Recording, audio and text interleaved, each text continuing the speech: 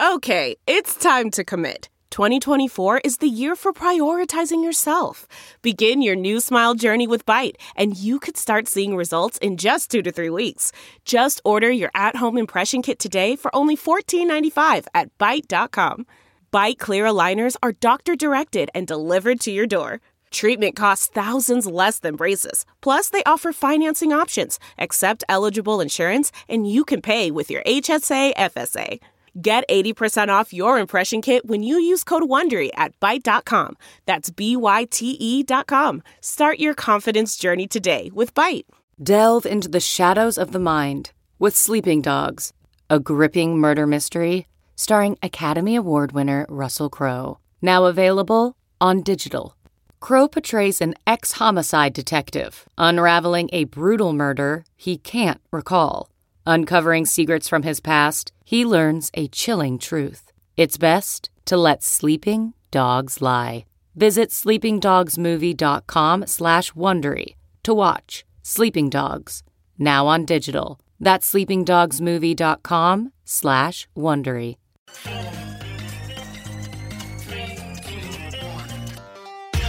Welcome back to The Breakdown, an everyday analysis breaking down the most important stories in Bitcoin, crypto, and beyond, with your host, NLW.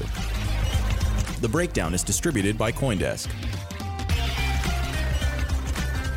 Welcome back to The Breakdown. It's Wednesday, January 29th, and today we have a very special guest, Catherine Coley, the CEO of Binance US. Binance US has just announced that they will be adding staking to the platform.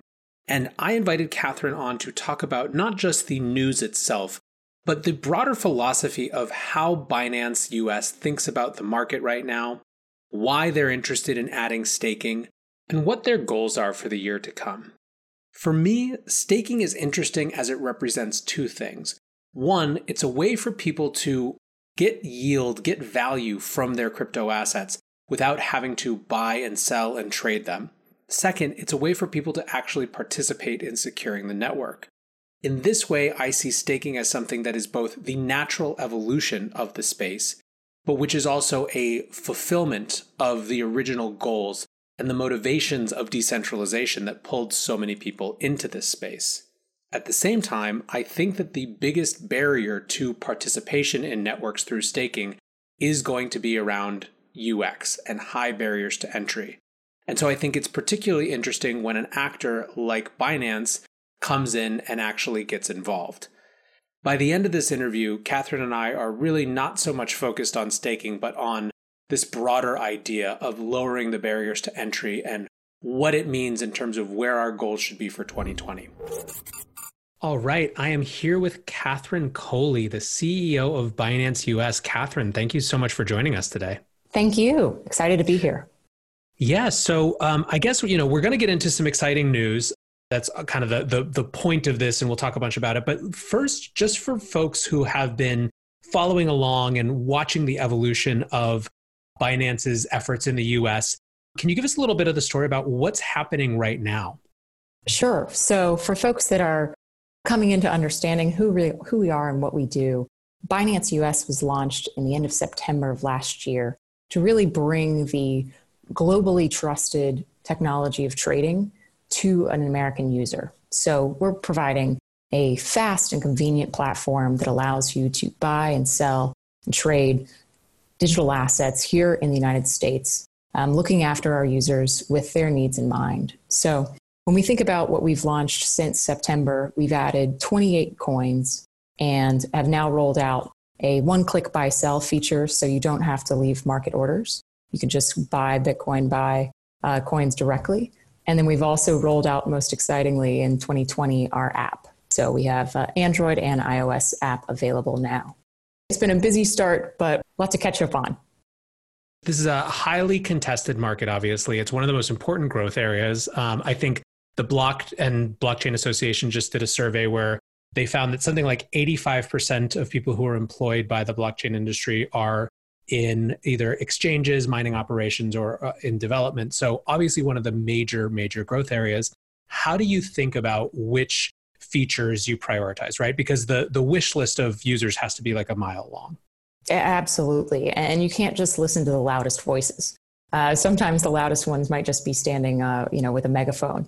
So we really have to understand who our users are, how the US has been able to grow, and really what areas within the blockchain ecosystem are their strengths. So we really look quite focused on the utility cases that we find inside of the US market, as well as the budding and growing and vibrant communities of certain crypto asset classes that are really passionate. So within the United States, we've been able to see such a strong case for quite a many of the digital assets, and then being able to provide that to US users in the ways that they need to access digital assets is kind of how we cater it. So the mobile apps are clearly the future for not only the US, but quite largely adopted globally. So that's where we're kind of keenly focused on being able to deliver something in the palm of your hand, gets you access to this digital era.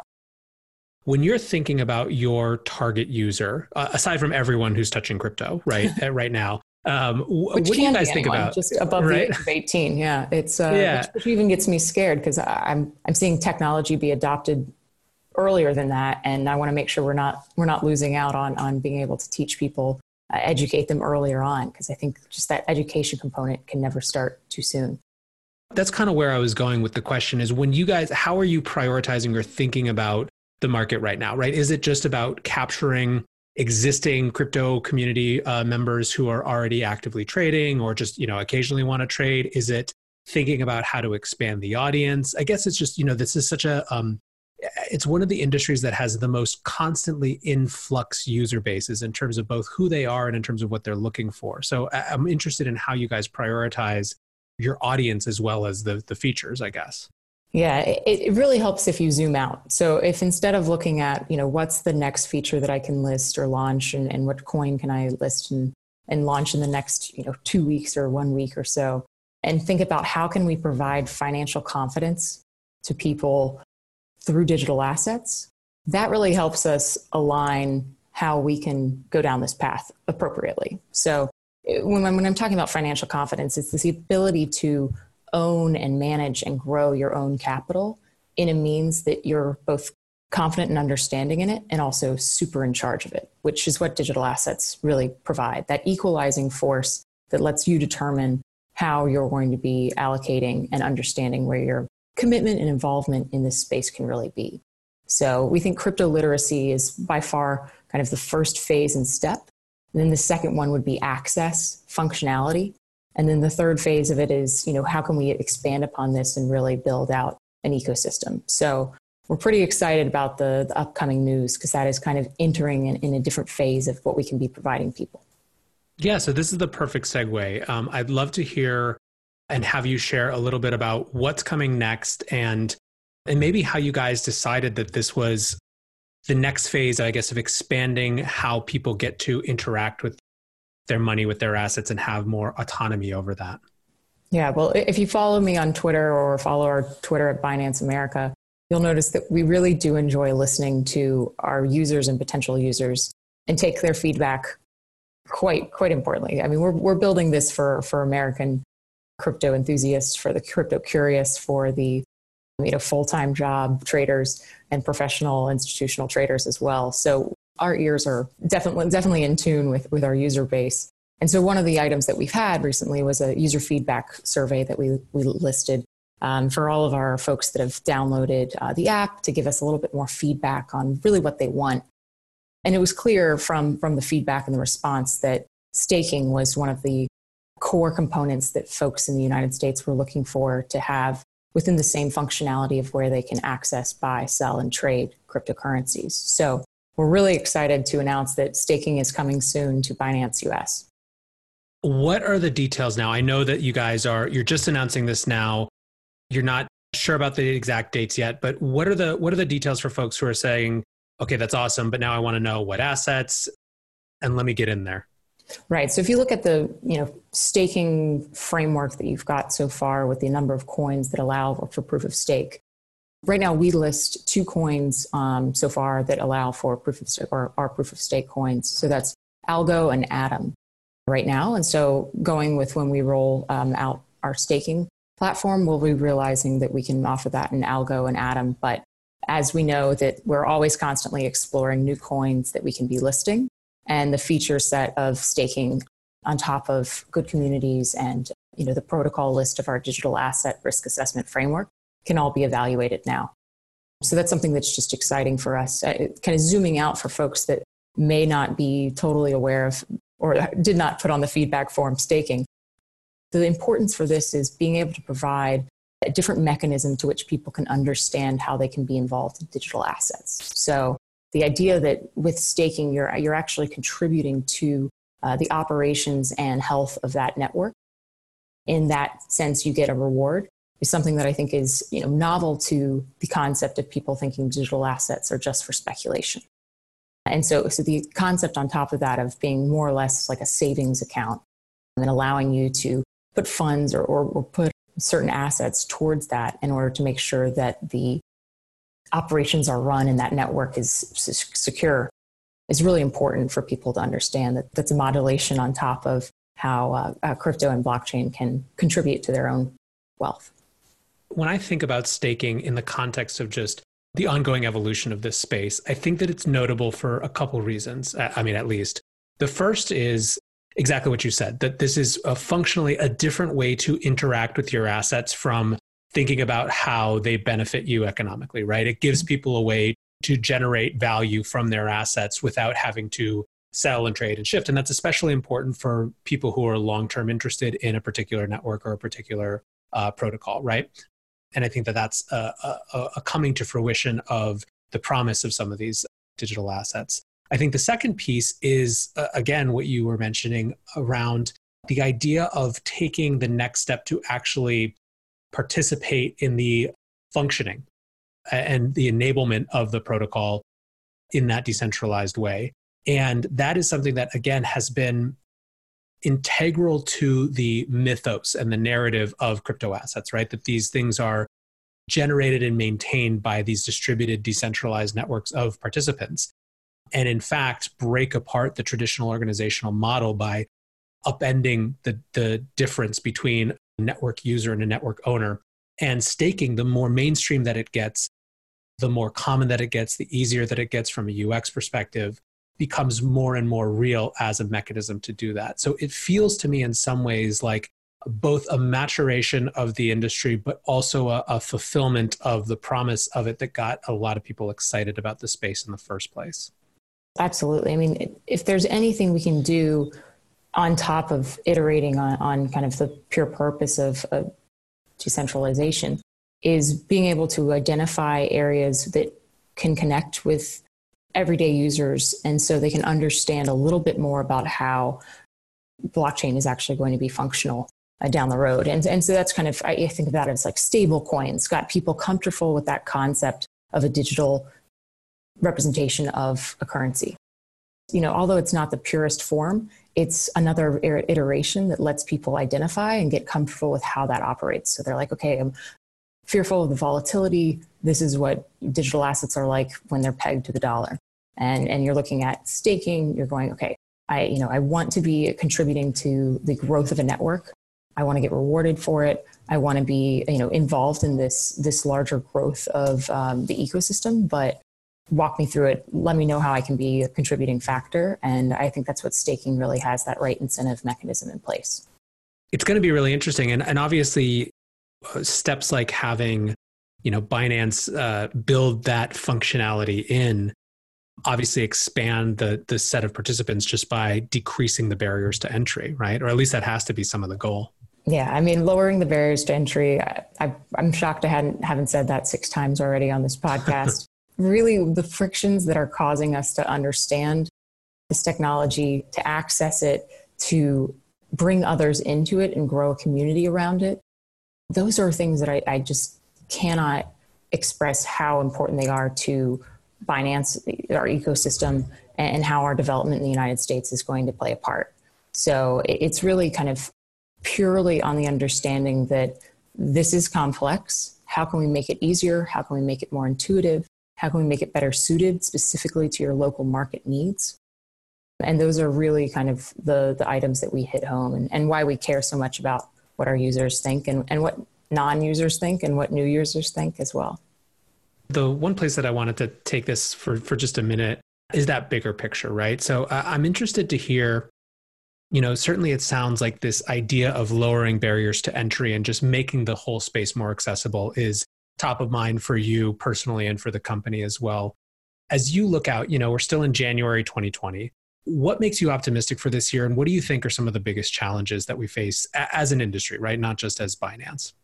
Yeah, no, that's a great question. I mean, I think we've seen from the predictions of 2020 from the rest of the industry, quite a conservative growth plan, if I'm not mistaken. So the idea of, cementing the foundations, getting the infrastructure in place, getting the infrastructure accessible, really kind of building purer versions of what have maybe been built early on, or we're in kind of the stumbling phase and now are kind of becoming more established. I think that's very accurate, but also extremely conservative in where we can see this growth headed. My goals in 2020 are definitely to be able to digest the opportunities that are ahead for us in digital assets, translate that to a broader set of audience members, and be able to bring in a really useful element that will improve people's financial confidence. So that going into 2021, there are more people that understand what's in their wallet beyond a Capital One phrase, understand how something can be bought and sold to generate either profits or understand the risks of the losses, and understand where they can be making rewards in ways that can serve them for the long term based on their holdings. So it's a audacious goal to be able to translate financial understanding, especially crypto literacy or crypto financial understanding to folks, but it's imperative that we take it seriously this year and continuing on.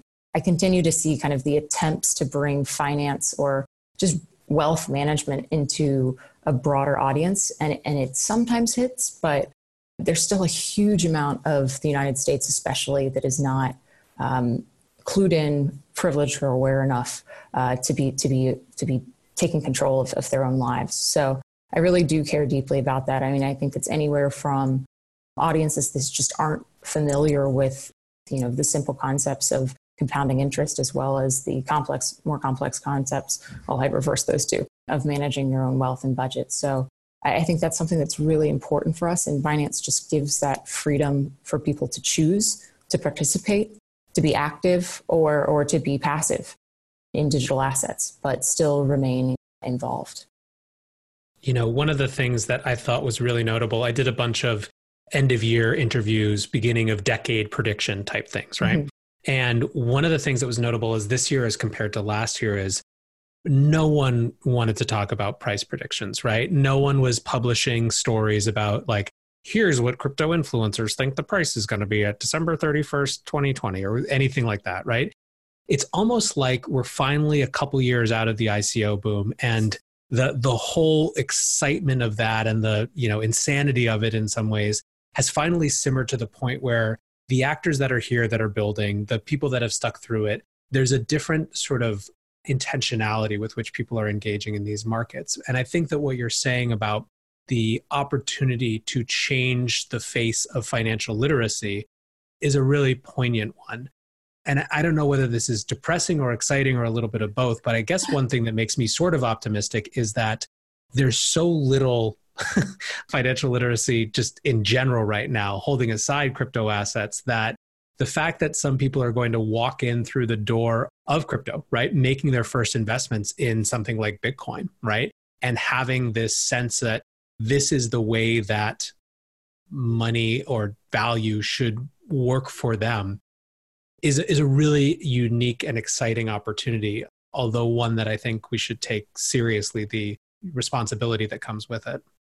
Entirely. I mean, the ability to have such freedom also means the consequences of that freedom. So you really need to be aware of how managing your own funds from any standpoint, I mean, call it managing your own quest for whatever you're going to be either investing in or the salaries that you might be taking on, understanding just where your value is made and managed and grows, I think are concepts that we've shied away from and are beginning to see take place on the traditional financial side and can be supported even more so with an actual use case and the transparency of it and such in the crypto sphere. So that's what I get most excited about. Partially, I mean, I just take it back. I kind of think about the concept of what are people learning right now that gets them excited, and what careers are they pursuing to advance what got them excited.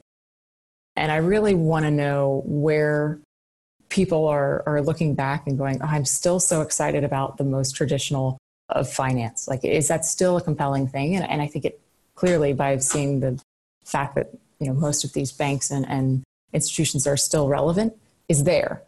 But they are changing actively within our presence. So we've seen, you know, the localization or the consumer retailization, you could call it, of these larger banks and how they're bringing the sources and resources back down to the end consumer. And that's something where with crypto, it started there. So I think that's something that's just really novel in the concept of this didn't come from, you know, above, but this really was homegrown of the community itself.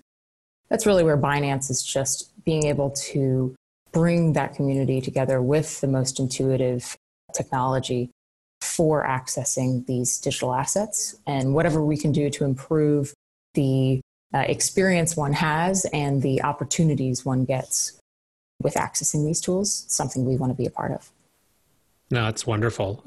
Kierkegaard, the philosopher, had this phrase, the dizziness of freedom, that was meant to convey how the more truly free you get, the more anxiety inducing it is, right? And I think in some ways, there's no industry that better demonstrates that than crypto, right? It's a totally new example and reality of freedom as it relates to money and wealth and all these sort of things, but it comes with these very new challenges. So very excited to hear that you guys are doing this. That's a really good take on it. But I, at the same time, would say, let me have that choice. Yeah, exactly. Well, let me figure that out on my own. So that's what we really stand for at Binance US, being able to give that freedom of choice so people can involve in staking or not. People can involve in 28 plus coins, different forms of ways to get dollars on ramps, different forms of ways to access. So, app, mobile, web, API. We're really still committed and standing to the freedom of choice to let people make those decisions. So. Love it. Well, listen, thank you so much for all the time today and for your hard work on behalf of this industry. Where can people find out more if they want to hear about staking or anything that's going on with you guys? Absolutely. You can find us most actively on Twitter. So that's at Binance America. If you have any questions, DM at Binance US Help and we'll respond. And I'm at Crypto Coley on Twitter, so I can also take your questions. My DMs are open, but we mostly provide all of our information through our website, binance.us. We have a Telegram community channel, as well as one that is just purely announcements. So if you just want the straight stuff, the announcements channel on Telegram is a great one too. So there you have it. Staking is coming to Binance US. And it really, to me, based on this interview, represents a much broader goal of making this space, making this industry more accessible, both for the people already in it, but also for new people who haven't come in yet. I'm interested to see what an actor in this space like Binance that has brand and leadership can actually do to make a dent in lowering those barriers to entry. All right, guys, that's it for today. Thanks as always for listening, and I will catch you tomorrow on The Breakdown. Why?